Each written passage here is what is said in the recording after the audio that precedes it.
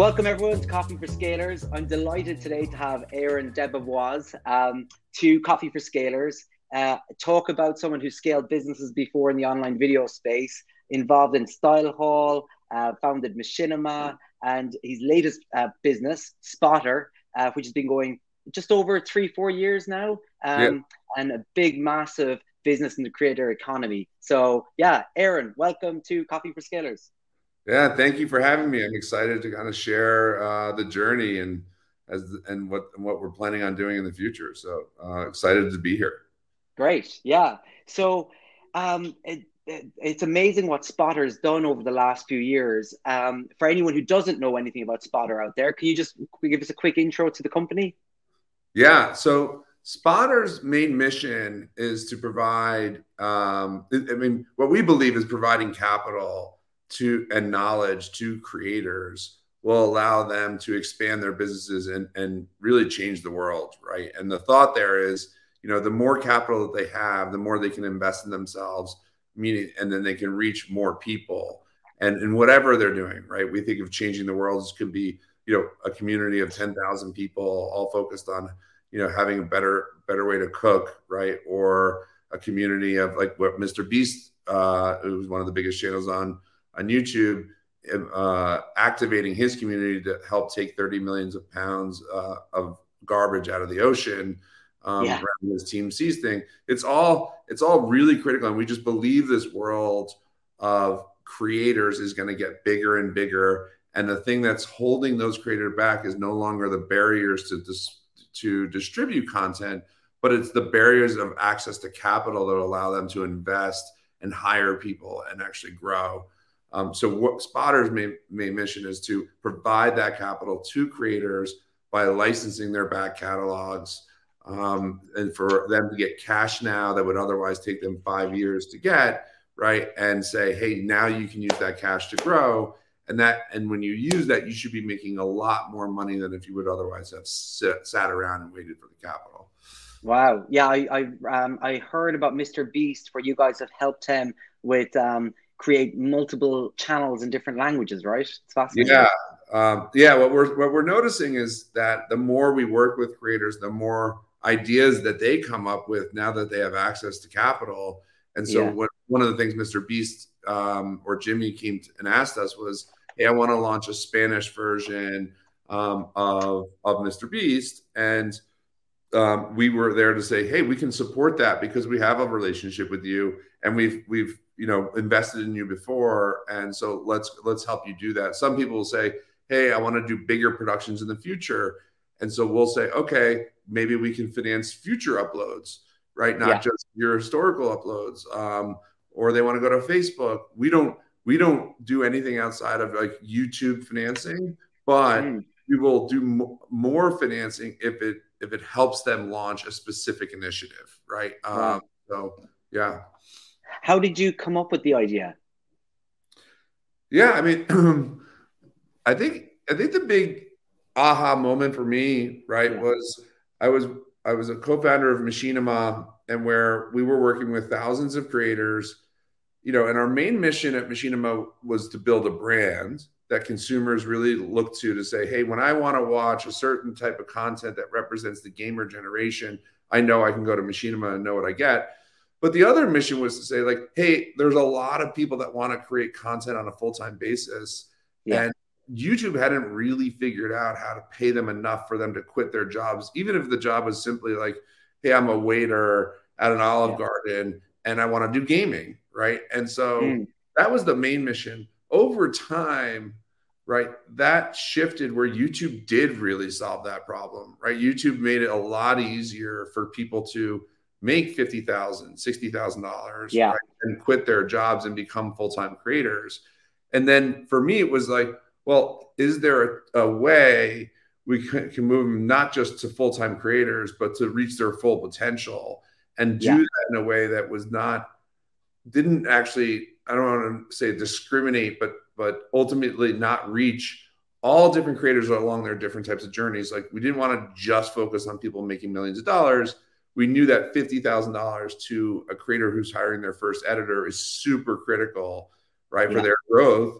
And also $1 million to a creator who wants to is a barbecue creator wants to buy a restaurant and build a bigger studio is super critical too.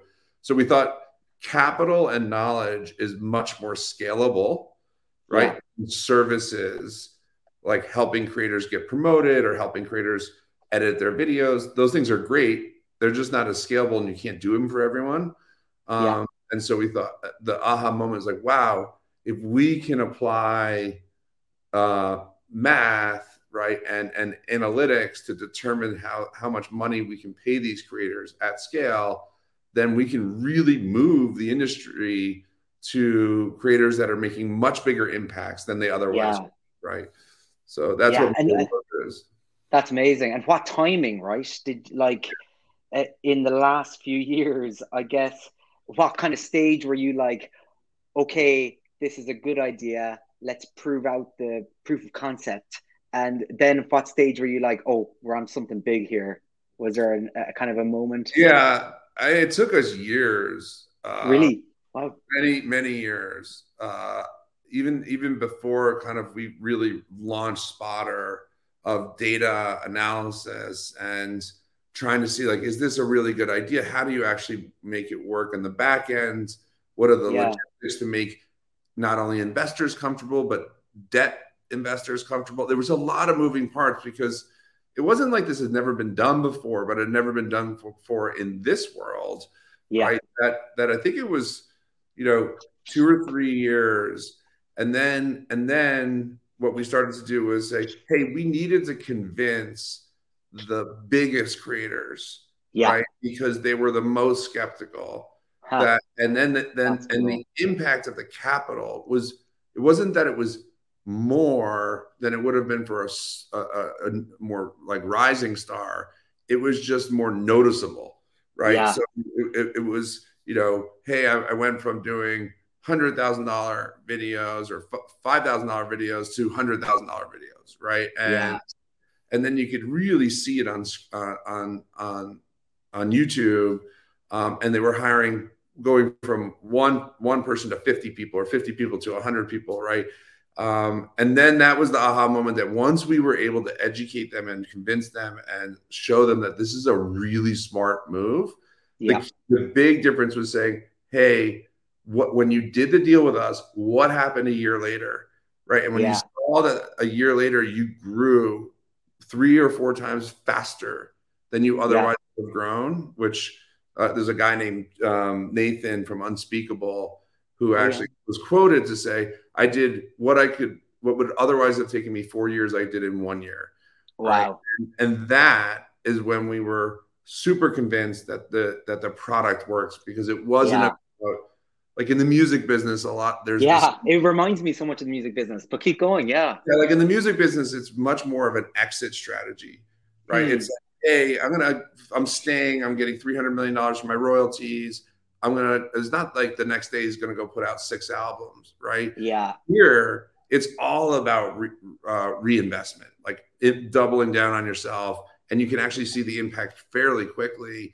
So with creators, we knew we were really onto something when they were coming back to us 8 months later or 6 months later, and we were paying them just as much 6 months later as we had paid them for their whole library that they built over 4 years, because they had grown so fast. So now it became, what was the aha moment there was, it was a new way for creators to get rewarded for their work, right? Like it was just a new way for them to get paid. And then we saw that, we can impact a lot of other creators who are doing deals that, from, I think we've done as small as $2,000, right, all the way up to, tens of millions. I think our largest one has been 40 million plus. Wow. Yeah. It's amazing. You guys are like Patreon on steroids. Yeah. Well, I think it does kind of solve look, Patreon was all about solving the issue of recurring cash flow, right? Yeah. And having fans pay you directly. But for us, it's like, don't wait 5 years. Get a new way to get paid, right? Don't wait for this capital. Don't be subject to the fluctuations of the market. Let us be subject to that, right? So that's fascinating. Yeah, cool. And obviously, I like my experience, I worked at Google before. I fully understand that YouTube monetization piece and everything. So YouTube is a core element for a lot of your creators. Is there other platforms that are important for them in this monetization piece? Yeah, what have you seen there outside of YouTube? Yeah, no, it's quite interesting. I think in general, and I said this earlier on, right, was that we believe there will be, exponential growth in the number of creators in multiple ecosystems, right? So you Yeah, see everything from, obviously YouTube, which is ad supported, all the way to, you can talk about like Axe Infinity, where it's play to earn, and gamers are getting paid to build their characters, right, in a metaverse that ultimately that seems to be more of an ongoing cash flow stream. So when you think of the long-term opportunity, it's all across all platforms that we don't even understand yet, right? yeah, And vision today, the hard thing is that the platforms that exist today, the only one that's really figured out how to make a predictable income stream for creators in my mind, is YouTube, right? yeah, Now, there are other platforms like TikTok and Instagram and so forth that have done a good job. Well, the creators have done a good job of figuring out alternative monetization approaches, meaning brand integrations and so forth, yeah, right? That have helped them pay for themselves, pay for their careers, but it's nowhere near what YouTube's doing, right? yeah. And that's a hard business, right? It's very lumpy, brand Mm, integrations that you have to take away from your creative freedom in order to yeah, actually integrate those brands. And so TikTok, right, seems to be like headed in the direction of yeah, sharing an ad revenue. They just made that announcement of yeah, sharing yeah. Pulse last week only. Yeah. Pulse, right? I don't think it's going to work for creators yet because it only shares with creators at the top 4%, right? And even then, I'm pretty sure, although I'm not completely sure, it's the top 4% of any videos in that given day, right? Oh, And so what happens is, like, Mr. Beast channels in the top 10%. I don't know if it's exactly yeah. that all the time, but not his individual most recent video is the only one that's in the top 5% of videos in that given day, Yeah. right? So you may Yeah. not even be paying them enough. So we haven't seen other platforms fully embrace or offer a predictable monetization stream that would allow us to do what we do today, Yeah. right? For them. That being said, we look at also, well, the e-commerce opportunity for creators, and going, a lot of creators have come to us and said, hey, can you help me launch my blank? Yeah. And we're going, there's a lot of data, there's a lot of audience, we can see conversion. Do we believe that that can be a predictable cash flow stream where we can provide creators knowledge and capital, right, to grow? Yeah, Mm, I really much believe that. Is it here today? We got to experiment, right? yeah. But that will be our move to, like, it's either got to be some sort of predictable it has to be a predictable monetization stream that we can provide capital that would accelerate the creator's growth. Yeah. Um, and I think that's going to be a massive business. Even internally, we talk about, what would it look like if we deployed $1 trillion to creators over the next 30 years, right? Wow. Obviously, that would take us hundreds of years now, right? But you're going, it's going to get to the point where that's absolutely doable. Yeah. And your background is finance, right? So you've like the perfect mix, don't you? That finance background and like the whole Machinima was one of the first MCNs, if not the first. Yeah. Amazing. Yeah, no, it's actually, yeah, of course, where I actually got the idea from doing film finance and music financings for JP Yeah. Morgan. But that was so many years ago. I've been a YouTube, pretty much on YouTube exclusively for, I guess now 16 or 17, 16 years. Um, Yeah. and so I've uploaded content. I've gone through the pain of, having a production team and seeing how much content we can produce with a limited budget, Yeah. right? Trying to get audiences, trying to get better. And it just, I empathize with the creators' needs and struggles to get to a place where they can really, have a well-oiled machine that Yeah. delivers their best product. Yeah. And just with Machinima, like it was 2006 you founded that company, correct? Right? Yep. Yeah. It was that's when we launched on YouTube. Yeah. Uh, so was it something else before YouTube? Yeah. It was Okay. it was its own at the time. YouTube had just started to launch its partnership program, Yep. right? And so it was an invite only program for I think 35,000 different partners. Uh, Yeah. they invited us. We were at the time a web destination, right, Ah, machinima.com, and yeah. we were distributed on like through Brightcove and Yeah. iMeet and all these other platforms, and we just thought, well, YouTube. Justin.tv, was that those days as well, There maybe? was that too, Yeah. Yeah. which now is Twitch, right? I think. Twitch. Yeah. Yeah. Yeah. But we felt like, man, being on YouTube is going to be so far ahead of the game from a technology perspective, a monetization perspective. I mean, we knew that like iPhone hadn't come out yet, Yeah. right? But when it did come out, we knew, well, we're going to be first on iPhone because we're with YouTube. Right? Yeah. But how did you have such vision? Like YouTube's only founded in 2015. Why were you so bullish about YouTube in 2016? You mean 2020? Or sorry, 2006. 2000, so 2005, YouTube was founded. So how come you were so confident about YouTube in 2006? Yeah, I think it was from a different perspective. It was basically if you had watched the transition of kind of radio to broadcast TV to cable, you just saw kind of new technologies enabling, content to be distributed to larger groups of people. Yeah. And you saw the disruption that cable delivered, or how much cable disrupted broadcasts, with lots of niche networks that were reaching very specific audiences, and the value of those networks were skyrocketing.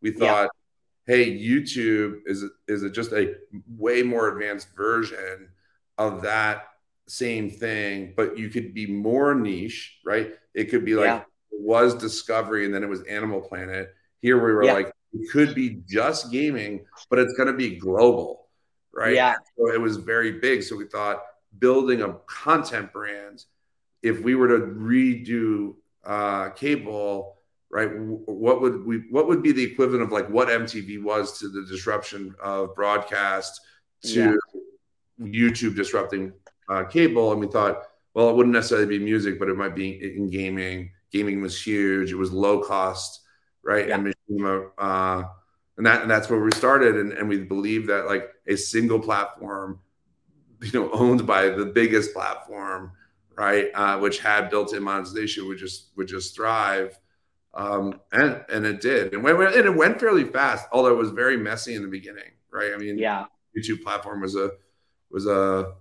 lot of fraud, a lot of clickbait, right, a lot of, and they had to clean it up, but sticking with it, right, has been really, really beneficial. So. Oh, it's a crazy machine now. Yeah. And then switching gears a bit back to the scale point again. So like at Spotter, you guys obviously fund money for creators. So you've had to raise a lot of capital. What's it like raising $550 million? Yeah, it was not easy. Yeah. Like remember, our mission was like, you could never raise enough equity to make a dent in the creator economy on YouTube. It's first, like if you're a startup and you're like, hey, we're going to do this big thing, we're going to finance creators, give us $15 million, right? And you'd be like, okay, right, how much proof can you get? Because there's the mathematics behind, right, the economics behind having to get to a certain scale on YouTube so that it's not so volatile that you could lose all your money very quickly, right? And so we knew we needed to raise a significant amount of money to get to the equivalent of a portfolio of content that would allow us not to be subject to any one creator or be subject to any one trend, to actually, make where we would depend on it or lose our money. So we started the business with very much a transactional mindset, right? And that was helpful for creators because creators had felt like very jaded by these third-party partnerships that had a lot of promise but not a lot of delivery, or there was hope for big things and they didn't really pan out. And so they didn't really want another partner. They really wanted to cap. So we were very much like, hey, we're a transaction. We raised, I think it was $65 million. And we had to convince the hardest market, which was the debt capital markets, to be able to go, oh, this is not too dissimilar to film finance, music financing. Right. So there was examples out there, but what we saw was that creators wanted the transaction, but then they came back for more, as I mentioned before. Yeah. And that became which is unusual versus music anyway, I guess. Well, you've sold your royalties, right? Yeah. And in this case, they were growing so fast that we're creating new content that was worth more than old content, that then raising capital to go, no, we have repeat customers. And those customers are getting more valuable, right? Wow. And so now there's a relationship and almost a partnership. Now that's gotten even further today, where with the new capital we've raised, last year we raised a lot. We've really pitched it as we are a resource to creators, not a tool, not a service. We're a resource that we will be there along the ride for them. And therefore, if we have, like, you can imagine our brand, right? We're not going to be on the front stage of Comic-Con and showing off our brand. We're going to be behind the stage at VidCon talking to the featured creators about how to help their business, right? Yeah. That partnership and us providing insights and data and examples of, like, what does it mean to hire your first editor? Is that a big decision? Is that a hard decision? Then it became much more of a business, that it was a recurring business. It wasn't transactional, just purely transactional. And then it got a lot easier to raise capital. Yeah. For any budding entrepreneurs out there raising money, what advice would you give them? Yeah, I mean, I think the main advice is you're going to, pitch a lot of people. You won't really know who your right partner is until you find them. And even then it's hard. And so just as an example, I remember pitching Machinima. I think it was 200 no's until we got one yes. Wow. And here, I think it was close in the first round. It was close to 180 no's before we got one yes. Obviously, that one yes leads to 2 and 3 yeses once people hear. But it's resilience is the number one thing as an entrepreneur that allows you to thrive. We've gone through times where I've not gotten paid anything. I've had to put money in, and by the way, it's super interesting because entrepreneurs. I think the one thing is it's a very lonely position to be the CEO and founder of your own company, right? And I get my own. I've hired my own coach, right, to help me through things, and it doesn't need to be so lonely. And what happens with entrepreneurs is you're forced to do what I call future tripping, right? Which is, hey, like, what are all the scenarios that could happen if I put my money in and I don't raise capital and I've run out of money, right? Yeah. Or I hire 5 people and I have to lay them off because I can't afford to pay their salaries. That trauma that you're thinking through feels very real, right? And so you get kind of like, you have to realize that that's actually okay and normal and not scary.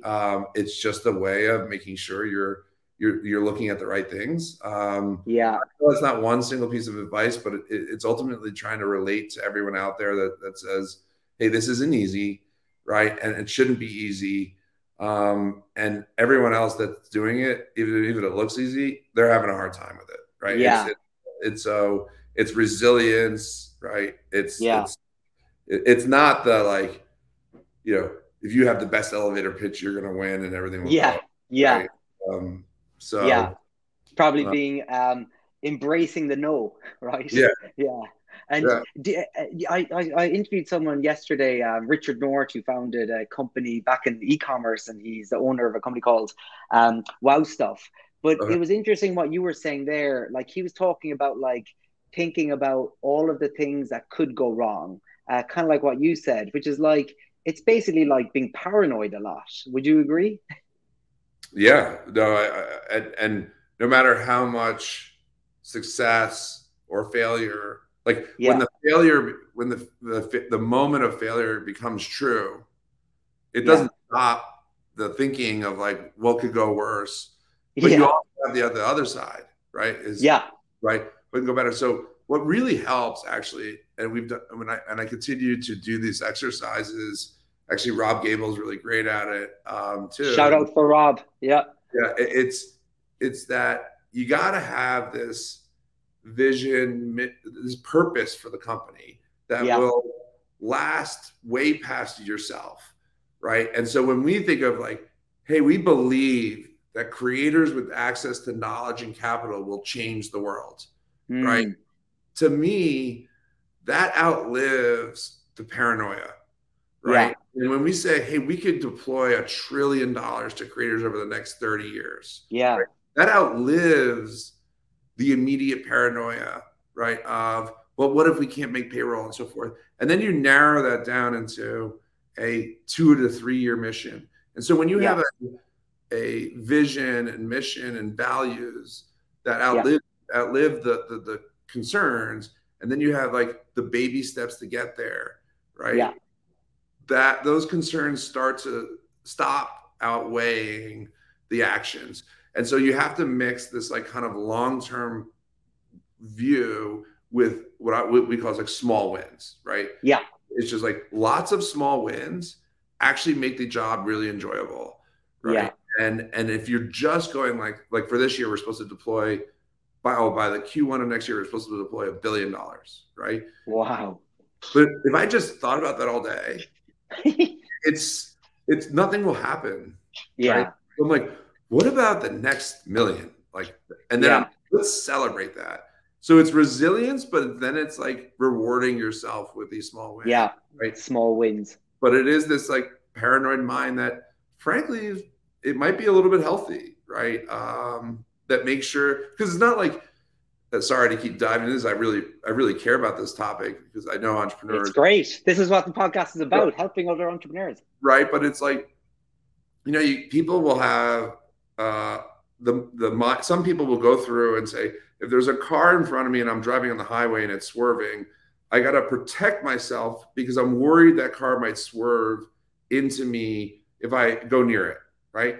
Then the entrepreneur typically then will go, and then my car will go over the median and I'll break my leg in 16 places and so on and so forth, right? So you're like, part of the paranoia is really healthy, right? Yeah, Part of it is just not helpful, right, at all. yeah, And so you got to balance that, right? You got to yeah, like, hey, when I'm thinking through that, but you kind of live through that trauma. So it's not, I think it's like, hey, you would be heroic if you were able to be a successful entrepreneur that only had anxiety or worries 30% of the time. You'd be like, yeah, that's like superhuman. yeah. So, it's an interesting topic, but Oh, it's it's, great. I think when I've heard other CEOs express their own concerns, worries that, hey, some people tell you, you're going to have to, it's like a 5-year gig. You're like, nah, it's a 10-year thing at minimum. Right. And Yeah, start to feel a lot better about going after it. Right. So, cool. That's great. Paranoia and lonely at the top as a CEO, but how to do it. Yeah, cool. And thinking about businesses, like I fully agree with you about like that vision, mission, North Star, and then celebrating the wins along the way. But when you think about like growing a business and scaling a business, a lot of people talk about like people, process, and technology. mhm. Which ones are most important, have you found, in growing these businesses? People by far. People. Yeah. I Yeah. mean, and and it leads to process too, right? I mean, obviously you have to have desire to have process. Yeah. But you can have philosophies that lead to good processes because I think small wins, for example, leads to a certain type of process, Yeah. right? That's very different than, all right, I'll see you next year. Tell me if you hit your goals, right? Yeah. but you got to have people like, look, I mean, this is by far and away the culture at Spotter is the best culture I've ever been a part of. And it's not just because we say we want a good culture, right? We've hired people that have heard our passion, believe in the mission, and then are just good to be around, right? Yeah. And one of our values, although sometimes we're like a little bit embarrassed to publicly state, is give a shit.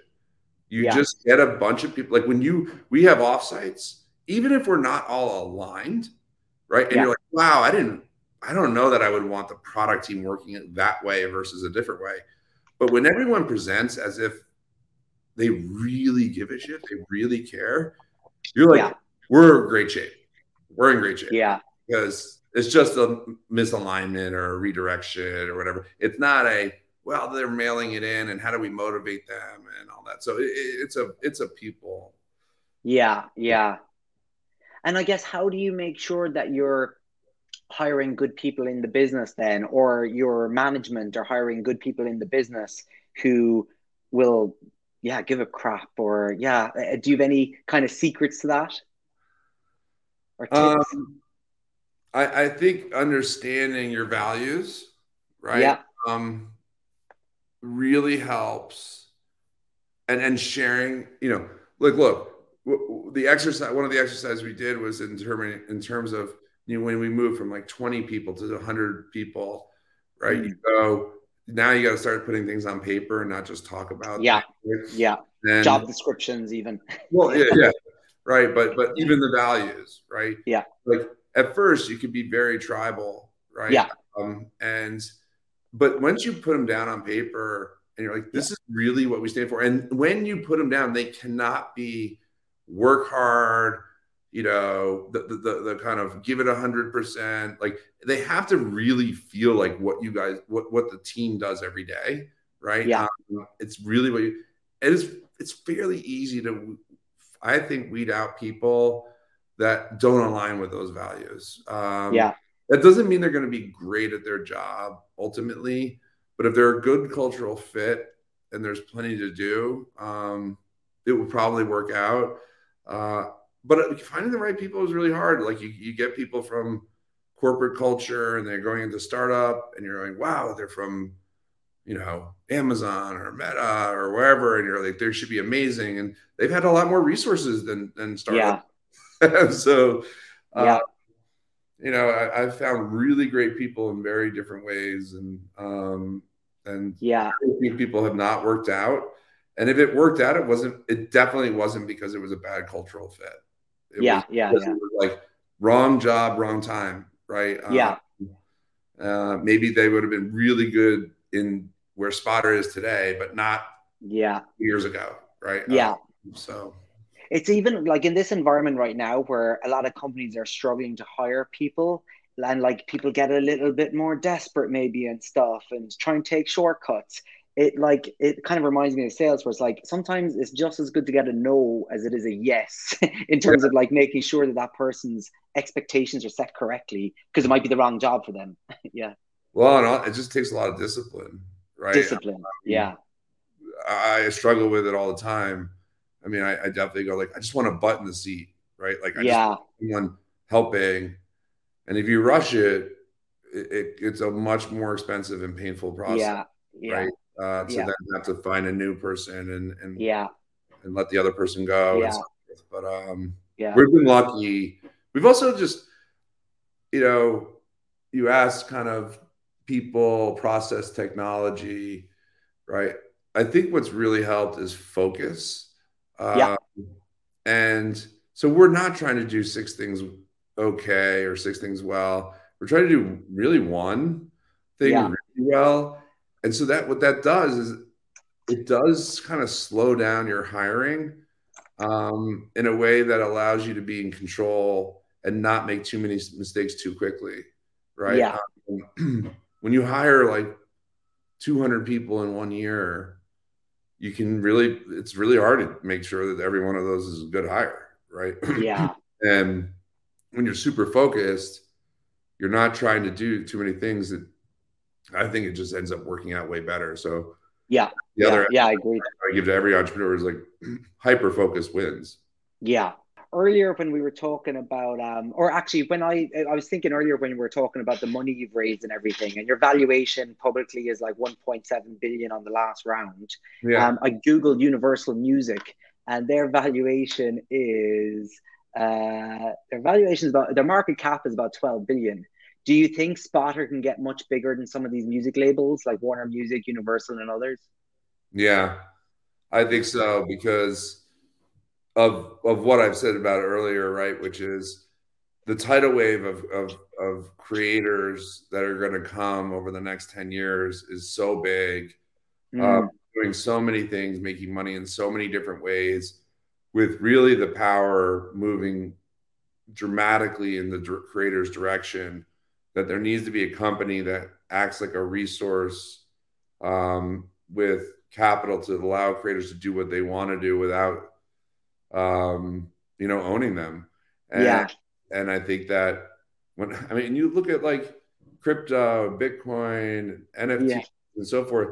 Like clearly, right now, it's so early, but just the power of the idea that a fan or a gamer can become the creator, right, yeah, and make money doing that. I mean, to me, for some reason, I don't know why, but Axe Infinity to me was like seeing that you can build a character, right, and create more value by playing it, and then have many characters, and then people helping you play those characters and building more value and sharing those.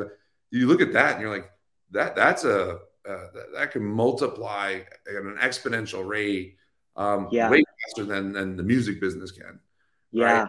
yeah, And I just think I think we can easily, so long as we're there along for the ride, tying ourselves to the capital moments. We're not mm, a bank. We're there. We're an enabler, right? And then we'll see all these other opportunities. I don't see why we couldn't, be a $50 billion company, or more over time. yeah, And I just think now we're like, you look at all these creator economy companies popping up, and it's so nascent that it's yeah, hard to look at it outside of YouTube. YouTube pays $15 billion a year. You're going, who yeah, else does, right? And it's not yeah, right. So yeah, yeah, I think yeah. it's I agree with you. I think if you think of something like Spotify as well, is worth about 20 something billion. I think there's no reason why you guys can't get up to those 40, 50 billion, especially with the tailwinds right now with the platforms. And on that point, kind of is on the platforms. Do you have any advice for the platforms? Because a lot of those people will be listening to this. Yeah. Any advice for those guys?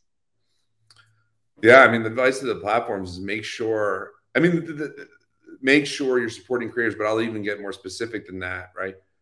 It's really hard for a creator to go try something like an existing creator who's making a living to go decide to take an hour out of that time and dedicate it to something new unless it's definable. So what I mean is if they go, I spent an hour making a video on YouTube, I pretty much can determine as I'm established what that's worth, right? Like Yeah. how much money will I make? How much time will it take? Like it'll take an hour, but how much effort will it take? How many resources it will take? If I move to TikTok, right, it's really, I can't define that, right? I can only Yeah. define that I think I'll get more audience. Not sure what Yeah. that will translate to, right? TikTok's amazing at letting people scale very fast, right? But there's no value. So the more look at like the value around the definition around the value of time getting really clear, right? We share 55% of all ad revenue with you on every video. And when you upload 1,000 videos over 3 years, you're going to start to really understand that equation and be able to quit your job and focus here. And then you have the potential, like the biggest thing right now, you and I can sit on this podcast and talk about as entrepreneurs. We have all these great examples of failures and successes, and somewhat successful and somewhat failed, and Yeah. for different reasons. And so we can come up with ideas, right? Creators don't have that. Yeah. Like really, like how much money people make and how do you do a brand deal? And I'm telling you, the number one response we get is like, what am I going to do with the money? Right? Wow. You're like, what do you mean? Like, look what these other creators have done. And you're like, well, they're not that many, right? Yeah. It's going to get bigger and bigger and easier to understand. So the platforms that say, hey, it's not just like, am I going to give you more value, like 80-20 to the creator, Yeah. right? But making it known, like definable, right? And maybe it's because they say, hey, change your thumbnails to this way and you'll make 10% more, right? Yeah. They got to support the creators because that's why YouTube's successful. Yeah. Yeah. But is that back to your previous point about like capital and knowledge you guys give, the knowledge piece you're really pushing the platforms? Yeah. I mean, we're seeing all this knowledge, like from anything from, hey, there's a better way to title your video, something Yeah. simple, or a better day to upload your content, right? Because of just how the ad market works, unrelated to your creativity and so forth, right? All the way to like, I've literally never been in a room with another creator to talk about their experience and how hiring the first 3 people feels. Yeah. Like it's a super scary thing. So like one of the things we're doing is going to have a creator summit in October where it's just creators meeting to figure out like what are 3 to 5 things we can all share with each other that will help each other for the next year, right? Cool. And having those conversations because they're just not happening, right? Yeah. Yeah. A lot of it's like creators going to parties. Like YouTube will throw a creator event, Yeah. right? But that YouTube event is not a learning event. Yeah. It's much more of a, hey, David Blaine went, it's cool, right? Like, and it's not that they don't appreciate that, but think of how many, like even VCs act as resources to entrepreneurs, right? So Yeah. why is that not happening here? So the platforms, I just think need to say, if I tell a creator to spend an hour of time building content on my platform, what is that going to equate to? Right. And right now, TikTok, I think, is very clear that it equates to audience. Right. Yeah. But the monetization is not clear. Right. And so Yeah. these decisions to make. Yeah. Cool. Wow. Amazing. Yeah. Yeah, Aaron, thank you so much for coming on Coffee for Oh, Scalers. thank What you. knowledge and information you've given everyone. It's about resilience and paranoia if you're a CEO or founder out there as well, and stay focused. I think Yeah. they were your key lessons. But thank you so much for coming on. Oh, thank you, Dennis. I appreciate it. Yeah. Yeah, great. And and everyone out there, please subscribe to my YouTube channel or follow us on Spotify. I needed to get my next spotter check. I haven't got a spotter check yet, but I'm hoping. But yeah, amazing to have you. All right. Yeah, Aaron. And I think Spotter, the next $50, $100 billion company. Thank you. Yeah. Thank you.